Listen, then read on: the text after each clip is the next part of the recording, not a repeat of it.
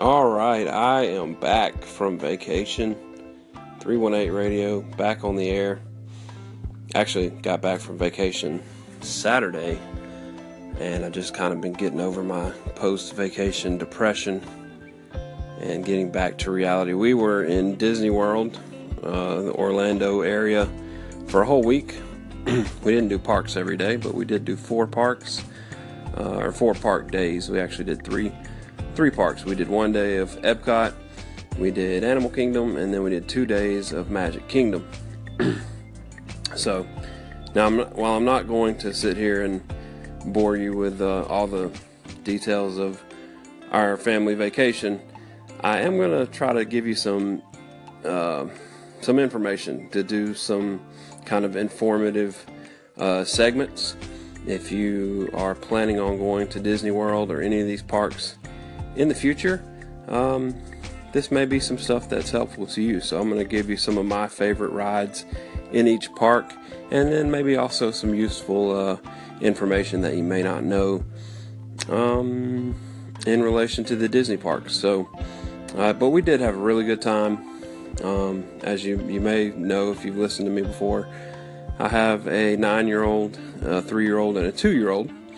So I was pushing a double stroller around Disney World, but even with that, we had a really good time. And I think Disney does a great job of making their park accessible to people like me that's got to push around a bunch of kids in a stroller. So still had a very good time. Kids really, really enjoyed it. And hopefully I can get back to recording a little more regularly here on Anchor. Well, I mentioned we did 3 parks. We did first day Epcot, next park we did was Animal Kingdom, and then we did back-to-back days of Magic Kingdom. Now, that being said, I think if you're going to do Magic Kingdom, you need at least 2 days to do Magic Kingdom. Not only is it huge, but there's just so many different rides and shows and attractions and parades and fireworks shows, and there's just no way that you can, I mean, even 2 days really is tough unless you're by yourself, or there's just maybe 2 of you and you can just do whatever you want, you know. But yeah, I think you need at least 2 days for Magic Kingdom. But what I'm going to do is I'm going to kind of go through each park. I'll start with Epcot, and I'm going to give you my top rides for Epcot. I'm going to give you 5, my top 5 rides at Epcot. So now keep in mind, this is just my top 5, my personal 5 favorite rides. It's not meant to be really any ranking that, you know, would mean anything to anybody else except for me. It's just my personal top 5, my personal favorites. So yeah, let's go ahead and do that. My top 5 favorite rides at Epcot.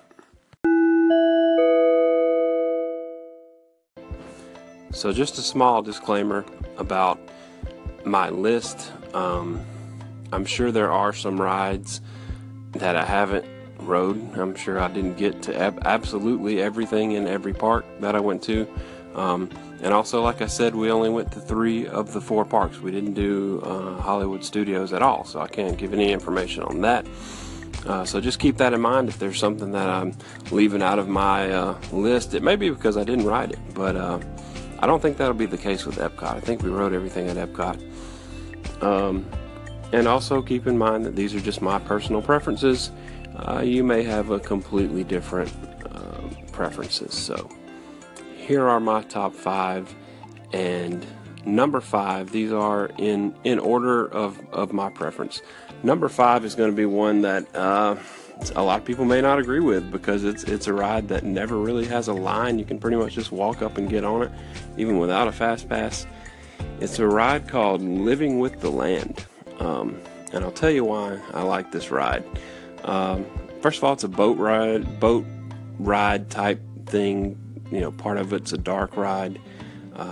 It's really kind of more of like an educational thing. It shows you a lot about farming and different, you know, history of growing things. And but I just really like this ride because it's, you know, it's indoor. It gives you a chance to sit down. It's very relaxing.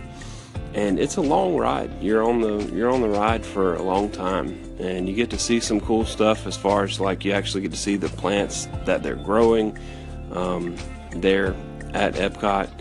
And even though it may not be a favorite for many people, I'm putting this at number 5 on my list because I think it's a really cool ride, and it's one that you can just walk up, get on, take a break in the middle of a hot day.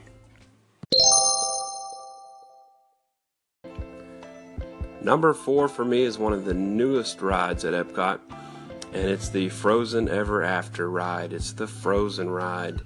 This is also a dark ride, and it's also in a boat. I even liked this ride before it was changed to the Frozen ride. It used to be something about Norse mythology or something like that, but I think it was called Maelstrom. It was even a cool ride back then, but they've changed it a lot. They've changed the whole line queue area. It's got a lot of really cool stuff from the movie Frozen.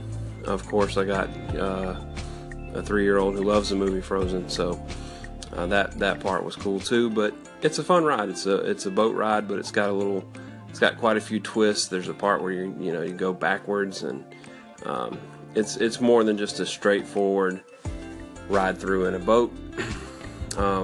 It's got some cool technology with the animatronics. That is just some really neat stuff that they did with that too. So I thought this was a really fun ride. It's one that you're definitely going to want to fast pass if you can, because I think we did wait about 45 minutes to get on this one. This is one of the longest lines that we waited in the entire time. But even if you have to wait in the standby line, it's okay, because it's a pretty cool line. There's some neat stuff to look at along the way. And yeah, Frozen Ever After, number 4 on my list.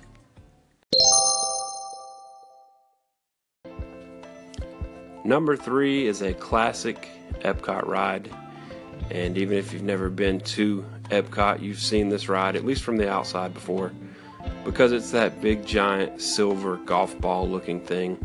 It's actually a ride called Spaceship Earth, and this is just a ride through. It's not a boat or anything like that, but it's just a slow moving ride where you see different scenes.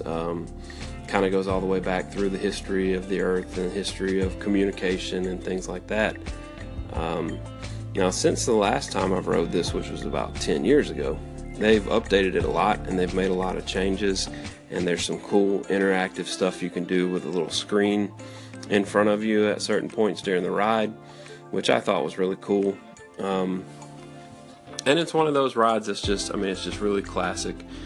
And if you go to Epcot, you have to ride Spaceship Earth, but it's more than just because it's classic. It was actually a fun ride.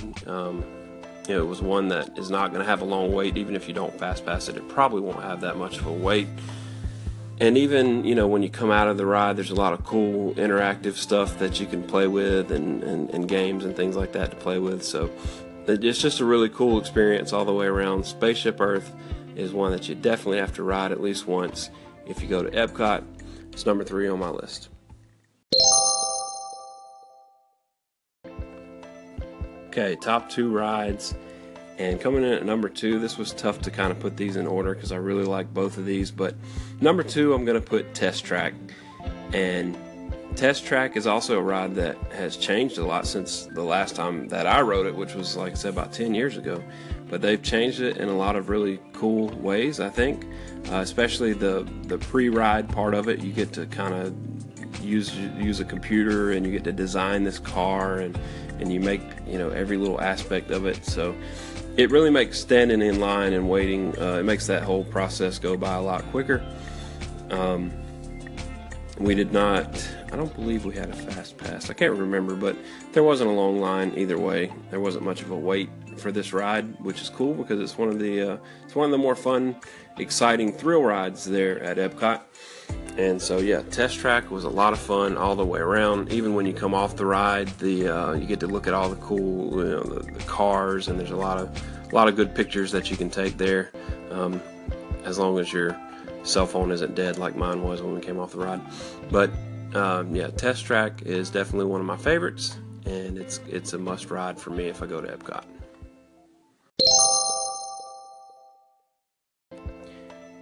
And the number one ride for me at Epcot is Soarin'. Soarin', and I think now they've actually changed it and they call it Soarin' Around the World, because it's a lot different than it used to be, and it's a different scenery. Soarin' is actually kind of a hard ride to describe. You sit in a seat, almost like a movie theater seat, but then that seat gets lifted up in the air in front of a huge screen. I mean, like the most massive screen you've ever seen in your life, to where you can't even see the edges of the screen. And it looks like you're flying through different scenes.